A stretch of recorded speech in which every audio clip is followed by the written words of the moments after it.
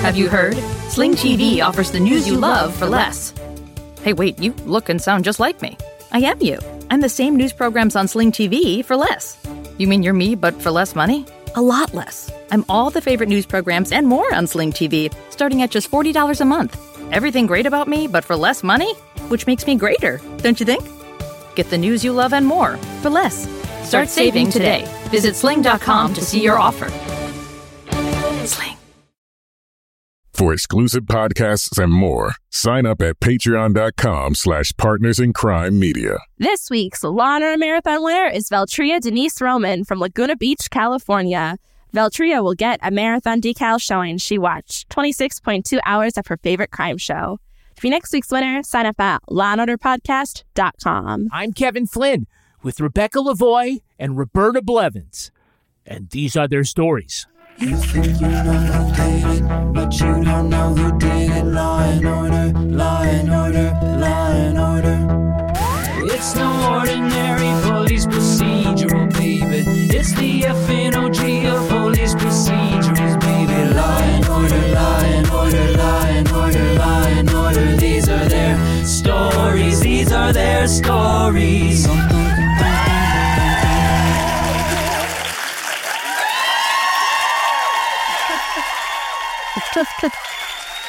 Welcome to These Are These Stories, the podcast about network TV's most enduring crime franchise and the real-life cases that inspired their shows.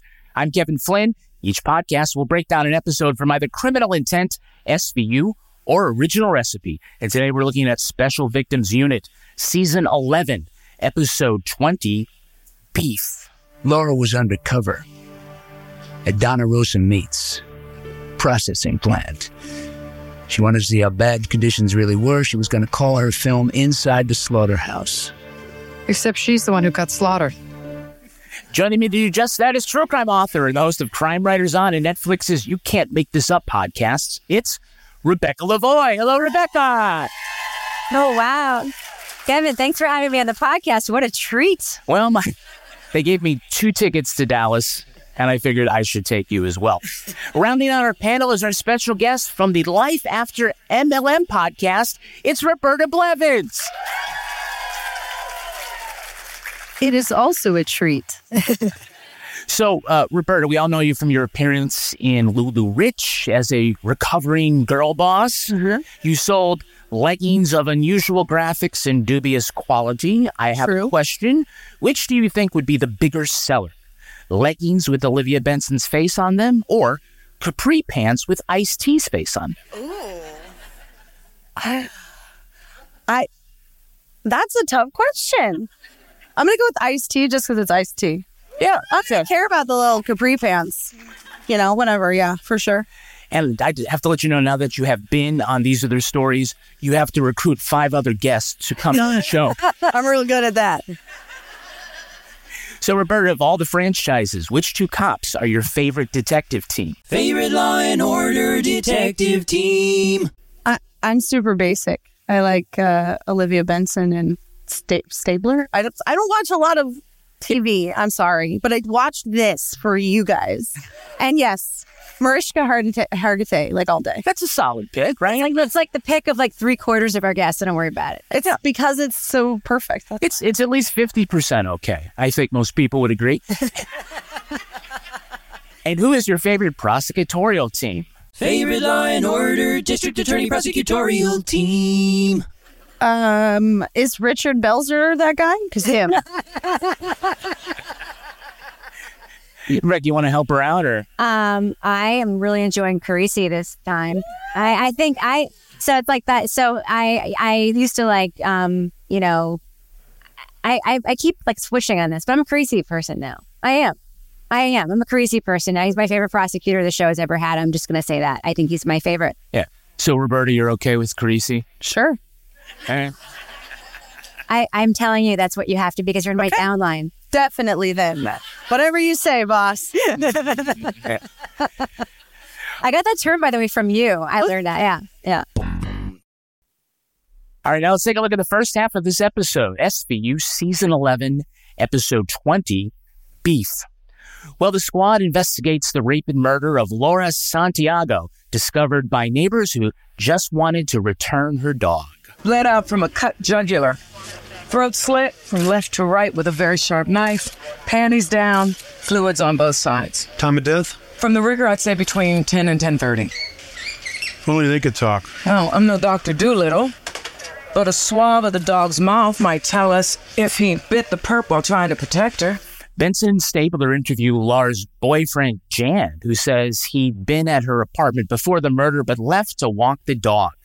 Warner says that there were 2 different blood types found in the semen. Did Jan walk in on Laura with a secret lover? Mr. Santiago can't believe his daughter would date more than one guy. Laura had been fired from a fancy boutique after smashing all the displays of leather clothing. They discover Laura's laptop was filled with hundreds of photos of women's butts and pictures of her dad at a cockfighting ring. Olivia and Elliot get more news from Melinda. Fibers found in the dog's mouth match 2 different sets of pants, one polyester and one hemp. Jan admits the dog bit him while he was having sex with his pants on because he just likes hanging it over the waistband. The couple were supposed to attend a book signing by an author who is, and don't blame me for this characterization, a radical vegan feminist who'd been using Laura's butt pics in a meat equals patriarchy ad campaign. Benson and Stabler learned Laura was creating a documentary with input from investigative muckraker Jake Bradshaw. He says her last assignment was working undercover at a slaughterhouse, and the film that she was making disappeared. All right, well, like every perfect murder, the killer left the door open so the dog got out. Hello? Hello? Oh my God. And like every dog, Chewy is determined to ruin the sleep of her owner even in death. If I was wondering, like, was that dog like usually not allowed in the bed? And he was like, yes. The dog was just very comfortable. He's like, oh, there's my bed. But like nothing else. And it's like, hey. It's like, fine. See, there's your first suspect, right? And he didn't have to go into like the laundry to find panties this time. I'm sorry. Okay, these are fake people. That's the thing we usually say at the beginning of the podcast. These are fake people. This is a fake crime. Sorry.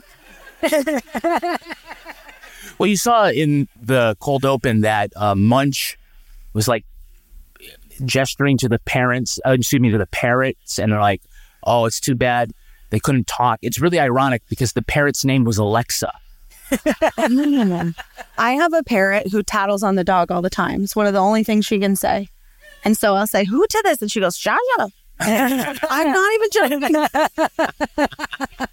I was like, oh, rat it out every time. And it's really funny. So Stabler brings his wisdom when he's, checking out the crime scene here. I didn't know you had a dog. Yeah, it was my job. It's great to come home to something breathing. Yeah, we had a dog once. My father tripped over her one night and brought her back to the pound the next day. We lie down with dogs, you wake up with fleas. Lie down with men. I lie down with men. I don't know, but you wake up dead? That's what he's going to say to Kathleen. He's been saying that to Kathleen. Oh, nice. Either that or like, no, he puts it in, it's going to explode. Oh, man. It's funny because it's true. Okay. So their first suspect is Laura's boyfriend, Jan, and he loves dogs, protects the earth, and is considerate of his girlfriend's needs and feelings. Annoying. I don't even kill cockroaches. I take them outside. Being next to bugs is not a defense for murder. So how did you and Laura meet? I teach Anyasara yoga. Laura took my class. Anyasara is about celebrating the heart. Okay, let's go. Are you taking me downtown? It'd be downtown from here, yeah. Downtown from here, yes. Yeah. Would you date that guy? No. You lost me and I teach yoga. Oh, yeah. Well, no, in my notes it says yoga and there's a red flag. Yoga. Did you catch the nickname that they gave him? Pizza Pan. Like pizza. Yeah, okay, yeah. It took me a minute. It's like the hominid. Pizza Pan. Pizza Pan, yeah. I would not want to... The guy with the head pants and the drawstring waistband. Just another note. Yeah. Never trust a guy who wears drawstring pants. Yep. That's an old Stabler, actually. Yeah. So they're starting to put like this all together. Get this picture of Laura as an animal rights lover after they learned that she freaked out at her previous job at a boutique that was selling all these high-end leather goods. So they go, and the manager, first thing he wants to do is make a sale. Well, our aim here is to sell things, to show you how these boots can tell the world who you really are. Tough but sexy, with a take-no-prisoner sass. Or how if you will present this to your wife? She will forgive all your transgressions, at least for the weekend. Yeah, no. So I used to work retail, Kevin. Yeah. That doesn't work. It did that guy. Did you buy anything from that guy? No, he sells Primerica. For sure. These boots, you look so sassy. Ain't no prisoners. Yeah. You're like you would just steal a drug lord's child and raise him as your own. By the way, it's like, trying to convince Elliot that like this handbag, that his wife would love this handbag. And I'm like, Kathy Stabler doesn't need a handbag. She needs a vibrator. She needs a divorce lawyer. She needs to not be driving his car because it might blow up. That's true. Oh, she's fake. Come on. Person. She cashed the check. She still gets the residuals. Don't feel sorry for her. You know you're all rooting for him to get with Olivia anyway, so why do you care? It's better than an annulment. Yeah. No, not for him. Marriage is forever. I'm Catholic. Until she gets blown up in a car bomb. Happily divorced. Yeah. Congratulations. Thank you. All right. So are we. That's the right thing to say, by the way, when someone tells you you're divorced. Congratulations. Yeah. Yes. By the way, In fact, that's what when my husband called to let me, ex-husband, to let me know that it was like finalized and everything. That's literally what I said. I said, "Oh, congratulations!" And he said, "You too." And then, well, we've been happily married for 12 years. I mean, not all in a row, but right. Yeah. No, for sure. Also, it's 13. What? Yeah. Remember I promised everybody T-shirts? Felt that all weekend. Hey, we've got Hey, It's That Guy. Hey, it's that guy. So can you tell me the name of the actor playing that vegan hippie Jan Ike? Do you know his name? I think it's Aaron, but he's the Brigadoon guy. Yeah, this is Aaron Tevick. I told you. That's right. I'm sick of your macho tactics, both of you. I want a lawyer. Yeah. Aaron Tevick, did I get it right? Tevay. Okay. Tevate. All right. Well, I'm not redoing that. This is live. But see, I knew I was going to butcher it. That's why I just said Aaron something. It's the Brigadoon guy. Schmigadoon guy. Yeah, he's currently starring as Topher in Netflix's musical Schmigadoon.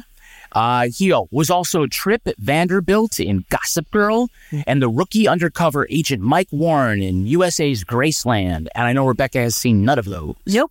Hey, did you already get the Stabler there? What? I'm sick of your macho tactics. Toxic masculine. All of us are sick of your macho tactics. Yeah. So Aaron also played Danny Zuko in NBC's live version of Grease. Yes, he did. The musical that proves you can find true love if you just change everything about yourself for a hoodlum. Leather. Leather does it. We also have a Hey, It's That Girl. Hey, it's that girl.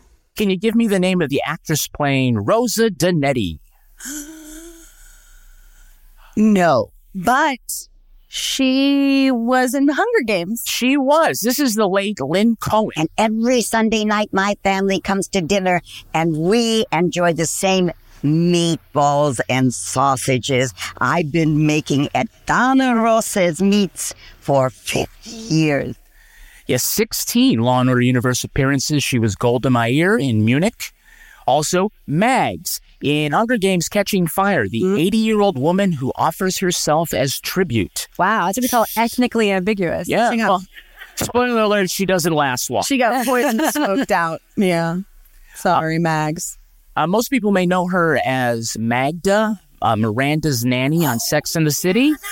That's exactly. Yeah. And for those who might not remember, Magda was the one who replaced Miranda's vibrator with a statue of the Virgin Mary. The Mary statue. Yeah, we call that the ejaculate conception. Magda. All right, you get T-shirts. That's good.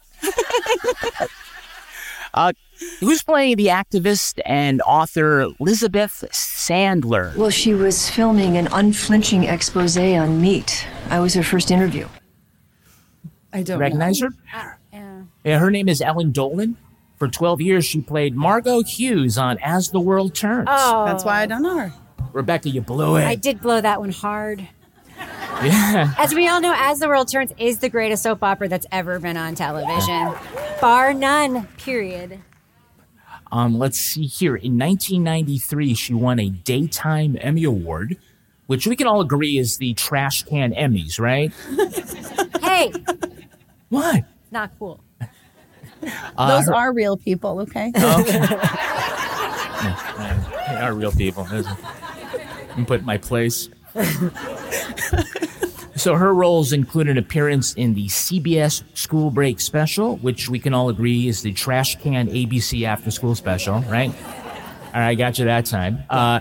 She played Matthew Fox's mother in the episode If I Die Before I Wake. It's about a high school's entire track team that's killed in a plane crash. So it's like Yellow Jackets without the cannibalism. It's like Alive without the cannibalism. I haven't heard Matthew Fox's name in a long time. Yeah. He's lost. Still? They all got off the Christ. island. My daughter's just like getting into Lost now because it's on some streaming service, and I'm getting like random texts. He's like, they're time travelers. And I'm like, I don't know. You're like, just wait. Yeah. It all wraps up so neatly. Yeah. You're going to love it. In the purgatory weight room of wherever the fuck No we are. spoilers, but it's not Penny's boat. So can you tell me the actor playing the slaughterhouse's attorney, Alberto Serafini? Mr. Riley, be quiet. I killed Laura. Shut up. Shut up. No. That actor's name is Arthur oh, sorry, I'm Irish. I can never do these Italian names. That's Arthur Narscarella. Narscarella? Narscarella, yes. Does Irish mean stupid? It does. Well, I just don't have a grand view of the world. It's just kind of right there. For Law & Order appearances, he's currently in Billions and Godfather of Harlem. He's probably best known as Carlo Gervasi in The Sopranos. He's the guy who whacked Fat Dom Gamello, cut off his head, and then drove to Connecticut to stuff it in a storm drain. Ah, that's where I know him from. Let me tell you some of the other characters he has played. He's played Carlo Gambino, Bruno Caparello, Frank Bonadello, Stefano Quaffi, Tony Manfredi, Frank Langana, Jimmy Cabs, and Nicky Fingers Bonato. You did real good with that Italian. Yeah. Not ethnically ambiguous, this guy. Yeah. Yeah, where was the Irish on those names? I don't know. I know Fingers. Nicky Fingers could have been called Liam Fingers or something like that. Liam Fingers? That's right. Oh, Seamus. Okay. But I'm starting to think that he's got a type. You know, it's like, I'm in the sanitation removal business. You know, and he's like, but I just hate it when white guys get typecast. It's so racist. I'm going to tweet that you said that. Yeah, With no context. No context. This will never be taken out of context ever. But you have to see things from Hitler's point of view. It's like, right? Oi. Oh, yes. Again, you're going to cut that right out.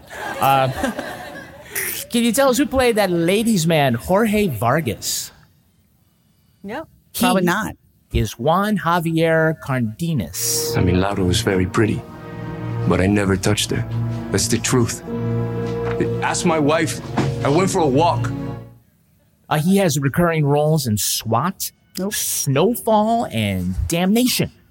He also played the dad in the Max original 80s flashback Latino family comedy, The Gordita Chronicles. You see it? No, I was like, no, I didn't watch that. That's why it only had one season. You're welcome.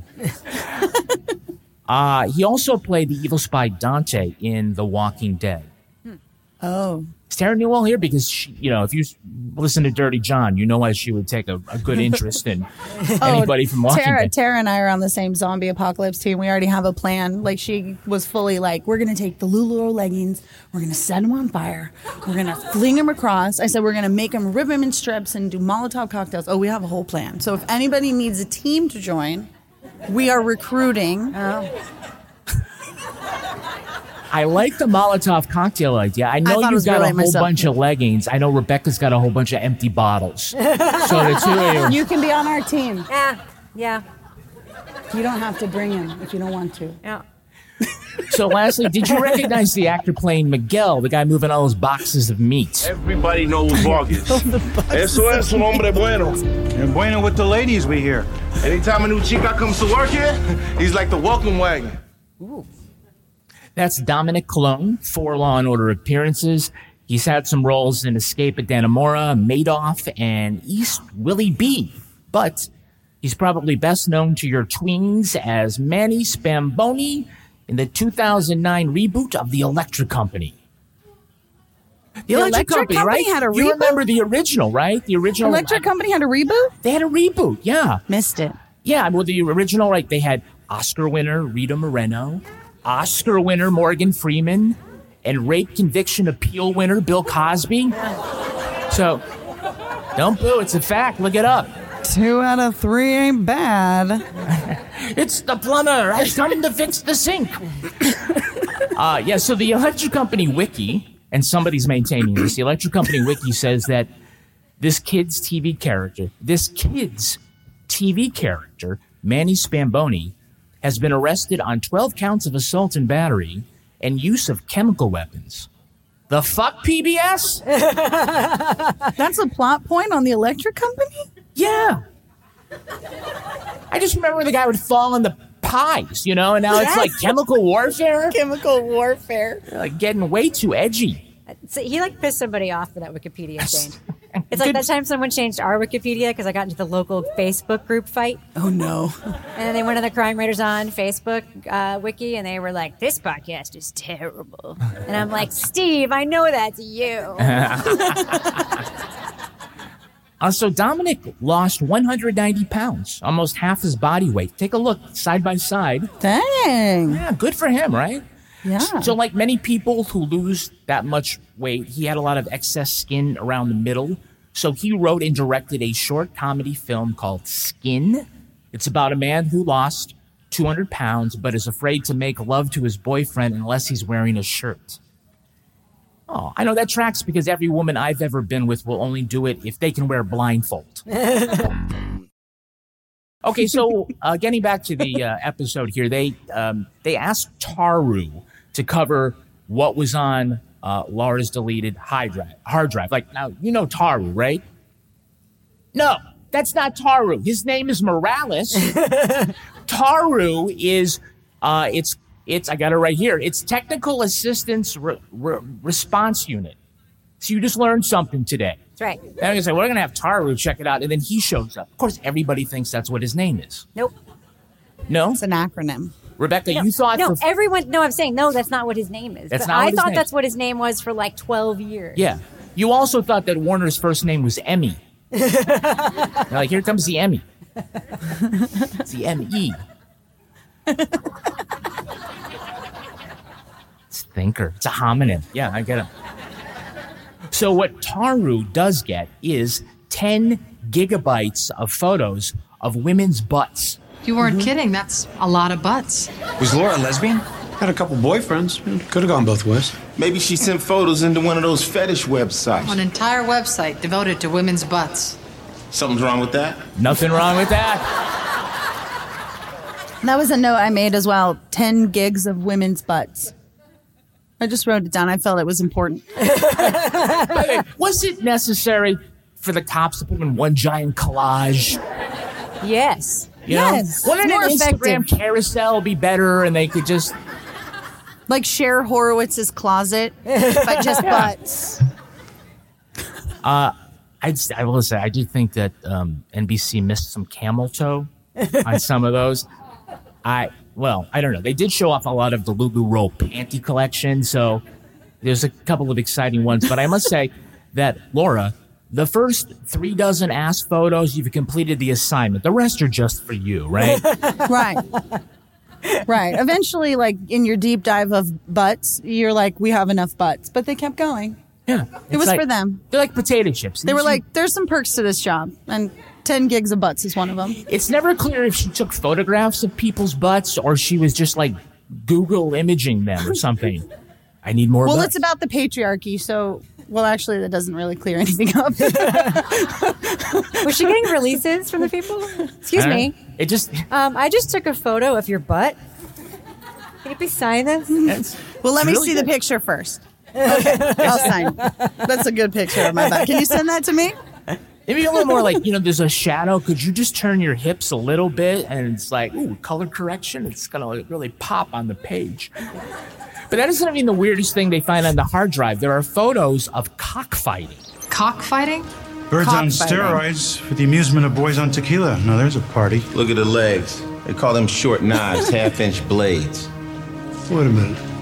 It's Laura's old man. I'll blow it up.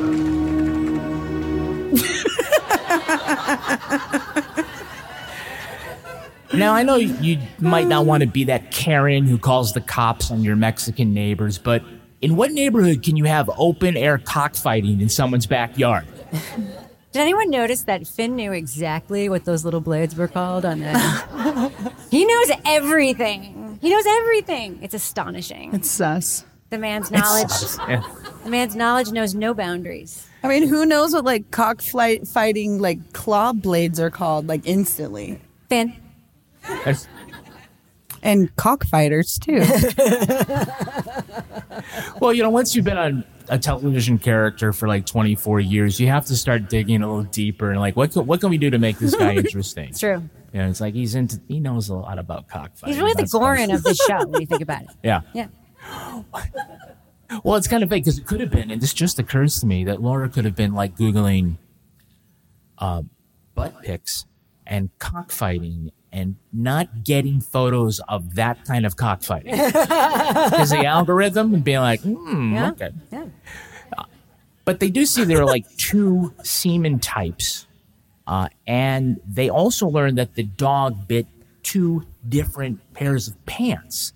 So Finn and Munch go back to ask Jan about his sample. Chewy bit me. Kind of got jealous when Laura and I had sex. You had sex with your pants on? Is that a crime? It's not. Not a crime, but maybe the dog's just jealous. Or maybe the dog just thinks that's way too fucking weird. Maybe the dog just really likes pants. Yeah. There's like another pair of pants? Where does Jen have to go? That he's just like, hold on a sec. I'm just going to pull him down halfway this time. Gotta go to his yoga circle or whatever the fuck he's doing later. Yeah, and it's got to be over the waistband because you can't trust that zipper to not catch. There's no zipper. It's a drawstring. It's a drawstring. Yeah, the one that, okay. But also hemp, So it isn't is that kind of definitely- rough? Yes. Would you not? No. No, okay, there you go. And they're hemp. Yeah. Yeah, so... It's like a sack. It's like a Yeah, sack. it's like a sack. For It's like his sack, yes. It's like pants. It's a sack pants. I know a lot about shitty pants. Yeah. True. Ask True me. that. Yeah. We've sold so many shitty crime writers on leggings after we reviewed that documentary. It's incredible. We say they're buttery soft, but they don't smell like mildew. No, and when you Google buttery soft, usually on 2 kind of photos come up. Leggings and pretzels. Oh. And butts. And not butts. butt pics, yeah. And butts now. 10 gigs worth. Well, the Benson and Stabler learned that those, butt pics from Laura were actually being used by an activist for her women's rights / animal rights campaign. Meat eating and the patriarchy work hand in hand. We can't end the objectification of women until we stop eating our four-legged brothers and winged sisters. Thank you. Well, I might regret saying this in a room full of women that I don't know. Oh, okay, then maybe you shouldn't. I already wrote it down. It's important. Going vegan will not stop men from checking out your titties. It's not the magic bullet. Sorry. I am so sorry. No, this is why we have to teach our sons. Some better. He's all mine, ladies. But really, how many breasts can one man give up?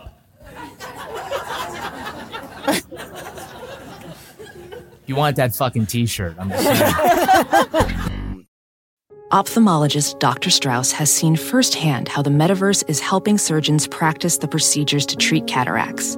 Cataracts are the primary cause of avoidable blindness. He works with a virtual reality training platform developed by Fundamental VR and Orbis International to help surgeons develop the muscle memory they need. The result? More confident, capable surgeons. And even more importantly, patients who can see. Explore more stories like Dr. Strauss's at meta.com/metaverseimpact.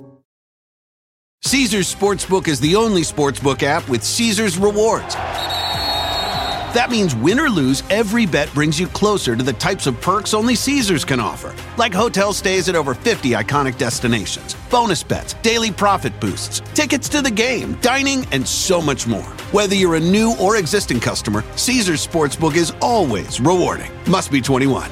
Gambling problem? Call 1-800-GAMBLER. Caesars Sportsbook. Don't just spectate, participate. All right, now let's take a look at the second half of this episode. Please. Matriarch Donna Rosa Donetti has got two things. Meatballs that taste like they came from the old country, and workers who are too fucking busy to talk to the police. Laura trabaja aquí 2 or 3 weeks. But see, the people like her okay. And somebody like her a lot.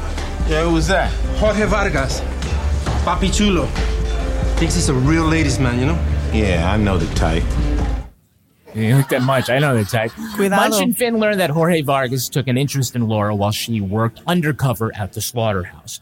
Vargas says he never got with Laura, but his DNA matches the semen sample, and the fibers from his polyester work pants match those in the dog's mouth. But he's got no dog bite, and a different sweat DNA sample is found inside the crotch of the pants. Is there a third person who's trying to set him up? Mrs. Vargas tells Liv and Elliot that she got a typewritten note from an anonymous woman who said that her husband was sleeping with Laura and asked the wife to obtain a semen sample so they could set him up. With no other leads, Olivia goes undercover as a Russian scullery maid in the slaughterhouse to find clues. But all she finds are insects and rotting intestines. When she hears management caught Laura taking pictures, Benson snoops in the office of the foreman, Mr. Riley. Just as she finds the videotape, Riley catches her and socks her in the face. Back at the station, they make Riley drop his pants, but he has no dog bites either. That's when Donna Rosa and the company lawyer enter the picture. After Cragen tells her the DNA off Riley's toothpick matches the sweat in the pants, Rosa asks her foreman to confess, which he does, without even hearing the evidence against him. Munch reviews Laura's documentary, which features the most disgusting stock footage of the beef industry NBC could license. But he and Olivia noticed in the footage that Riley chops meat with his left hand, and the person who slit Laura's throat was right-handed. Benson and Munch go to Rosa's apartment to discover Riley is actually Rosa's son by her dead husband, who can never do anything right, and by that I mean the son and not the dead husband. She admits to killing Laura to protect her empire, built on beef tallow, rotten intestines, and bug excrement. Okay, so don't cry. Fake meat. Yeah, fake meat. So when asking a coworker about whether Jorge Vargas had a thing for Laura, this is what Miguel says. Put it this way. For a girl with spaghetti, Vargas wanted to be the meatball. But see, That's so disappointing to me because they also sold sausages. So wait a minute. So he just wanted to lie on top of her disappointingly? Yeah. Covered in cheese. Yeah. Just sit there? Well, the only way his meatball is getting in her spaghetti is if it's hanging over the edge of the waistband. Now, Vargas's wife tells Benson and Stabler that Vargas told her to throw out some blood-stained pants. Dude, you work in a slaughterhouse. All of your clothes are covered in blood. Every day. Yeah. Every day. Throw out these suspicious pants. Throw out the suspicious ones.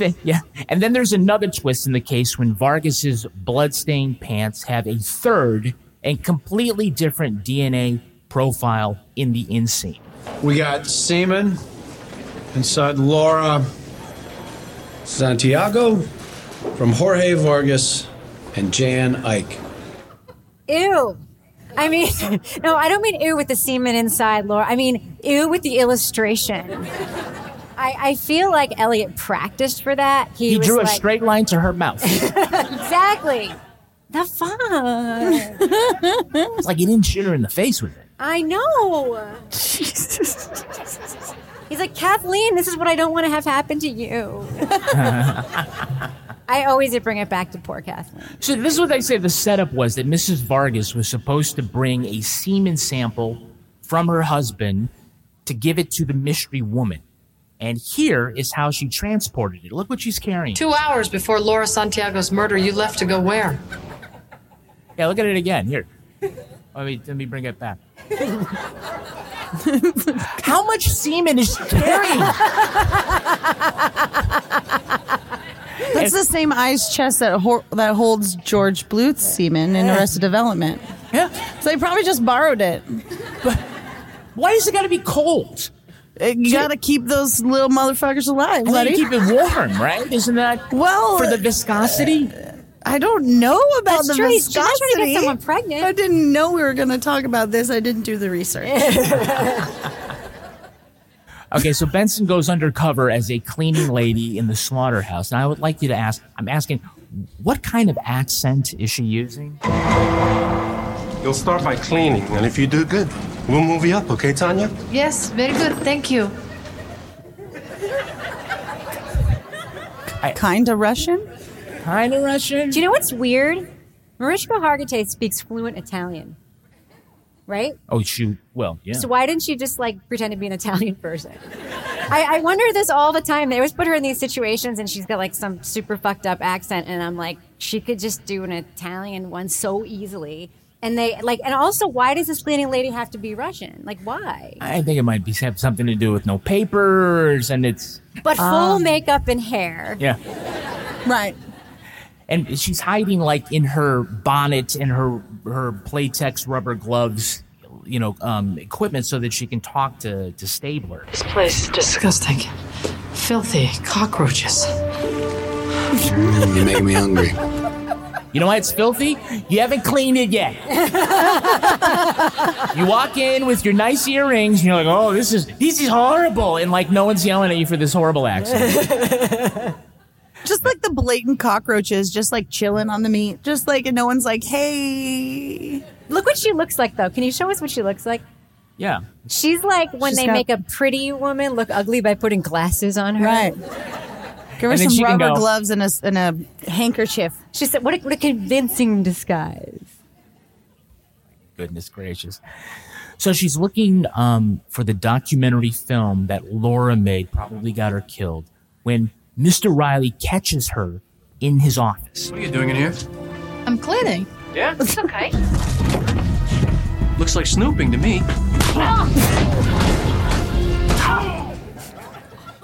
By the way, he didn't know she was a cop when he did that. He just she thought she was some third shift cleaning lady with a weird accent. Yeah, just some nobody. That's right. I'll take you, bam. Yeah. So blast her the boom. It's so not even appropriate for the situation at all. And it's there's nothing funny about somebody hitting a woman in the face, but for some reason that scene is so funny. She's like, ugh. Foley? It's just so... What is the Foley, Kevin, for punching in the face? Back to the old days of radio, it would be you take a wet ham, and you would slap it, and it makes that noise like that. Yeah. I want to say, like, if Stefan from SNL were here, he would totally love this. He'd be like, this episode has everything. Butt pics, cockfighting, an ice chest full of jizz, a guy who likes to get it in by hanging his dinosaur egg over the top of his waistband. There's a lot there. So, in the end, Munch and Olivia figure out that this, overly complicated murder plot, what it's about, it was Donna Rosa, who wrote to Mrs. Vargas to get the pants and semen to set up Vargas for the murder. And she slashed Laura's throat, but Mr. Riley took the blame because he's actually her son. Okay. Johnny's my kid by my late husband. Rest his soul. Family name is Riley. You're not even Italian. Oh, please. Black Irish. We took no letty because people like meatballs better if they think they're made by eye ties. So racist. Yeah. Snap. By the way, another accent Benson can't do. It's a me, Mario. When that happened, my note was, Mama Rosa, no! It's such a cute 1930s slur. That murder plot, when you read it, I'm like, didn't she have a car she could just run her over with? Like, unbelievably complicated murder plot. Super complicated. Wow. By the way, just, to go back and say, you can still get away with that funny Italian accent, but it does feel like it's the next one that's going to go, right? But you know what would have been so much it. easier? What? Just killing the cockroaches. Yeah, clean it up. Instead of killing a person, just clean up your meat packaging industry. It's very The Jungle by Upton Sinclair. It's very right? The worst thing that could have happened if The Jungle didn't come out and he just got brutally murdered instead. Yeah, why not just bring that dog Chewy in and eat up all the scraps? It's like a win-win. Yeah, just let Chewy eat. Get a lizard. I have a bearded dragon. That bearded dragon would eat all those cockroaches. Just let the bearded dragon and then wash it, and you're good. Bearded dragon's cheaper than murder. Yeah, it's a little disturbing that you have that plan all off the top of your head. Cockroaches are expensive, y'all. All right, let's take a look at the real-life story that inspired this episode. It's time for Rip from the Headlines. You think you know who did it. You think you know who did it. But you don't know who did it. You don't know who did it. Rip from the headlines. This episode leans into the legacy of author Upton Sinclair. The writer was famous for his fictional works based on his own investigative reporting. Labelled the muckraker, Sinclair wrote exposé on the influences of capitalism on early 20th century America. They covered topics such as wage inequality, free speech on college campuses, and sensational journalism. Sinclair's most famous work is the 1906 novel The Jungle. He prepared for the story by working undercover for 7 weeks in the Chicago stockyards. The Jungle tells the tale of a Lithuanian immigrant working in a meatpacking factory. The workers faced unsanitary conditions, on-the-job hazards, and child labor. The meat they processed was contaminated or rotten. At one point, get this, a worker who fell into a rendering tank had his body ground up with animal parts, then sold as lard. Ugh. All the while, management turned a blind eye while reaping the profits. Sinclair hoped The Jungle would expose the hardships and exploitation of the factory workers. Instead, it was the novel's graphic details about food safety that shocked the public. Sales of American beef plummeted. In response, Congress passed the Meat Inspection Act of 1906. In subsequent years, organized labor would win further reforms, including workplace safety standards, overtime pay, and banning child labor. After The Jungle, Upton Sinclair posted more than 100 books. He passed away in 1968.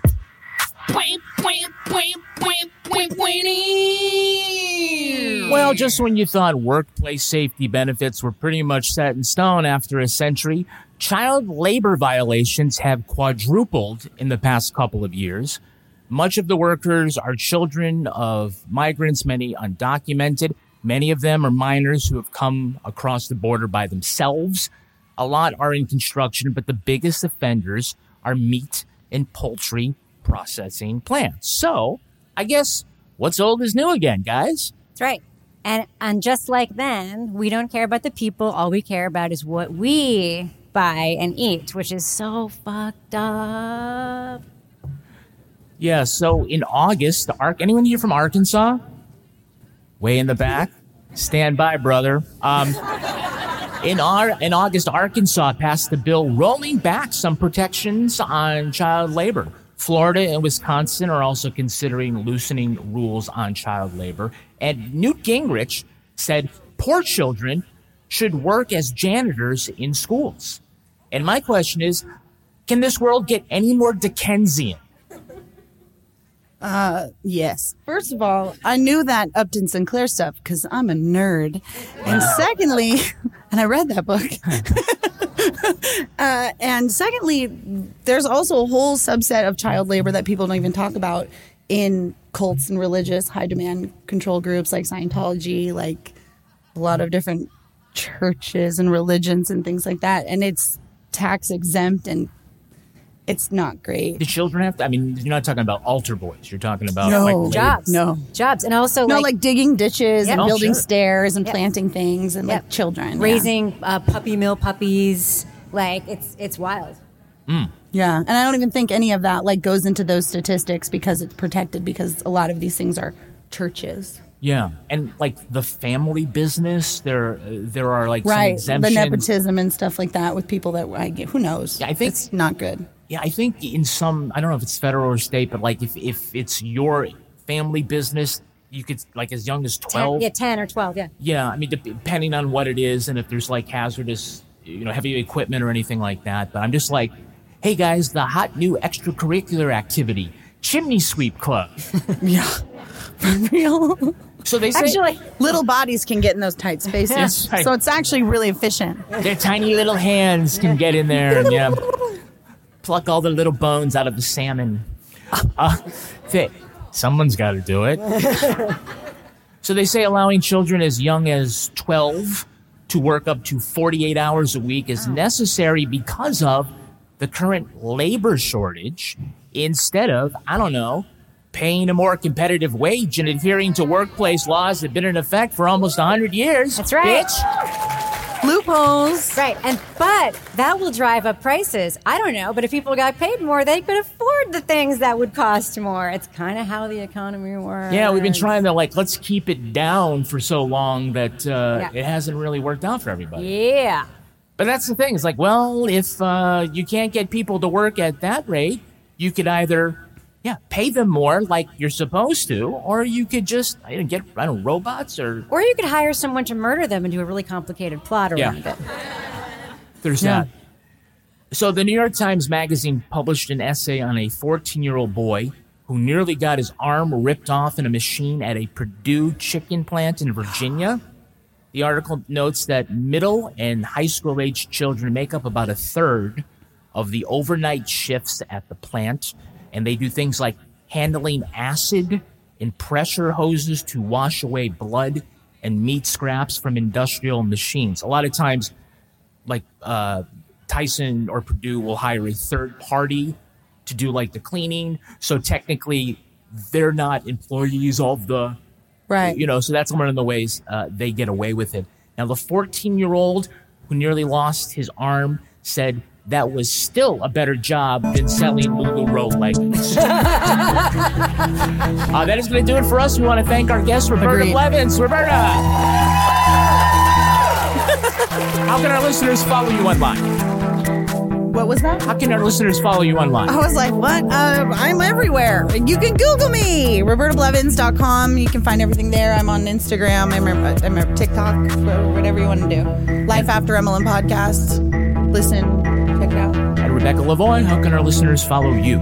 You can just walk with me out into the hallway, like behind me. Do that too. But you can also find me everywhere online at Reb Lavoie. And you can track me on Twitter At least that's what it's called yesterday. I don't know. I'm at Kevin P. Flynn. You can tweet to us at Law & Order Pod or follow us on Instagram at These Are Their Stories Podcast, or like and subscribe on YouTube and TikTok. Our newsreader was Cartoon Cy Freighter. Our theme music was composed and performed by Uncanny Valleys. Content assistance from Travis Roy. Lily Flynn handles promotions. All clips in this podcast were used in compliance with the U.S. Copyrights Act Fair Use Exemption for criticism and commentary. Go to lawandorderpodcast.com and sign up for our newsletter for a chance to be our next Law & Order Marathon winner. These Are Their Stories recorded in front of a live audience in Dallas, Texas. Woo! And is a production of Partners in Crime Media. Thank you. Thank you.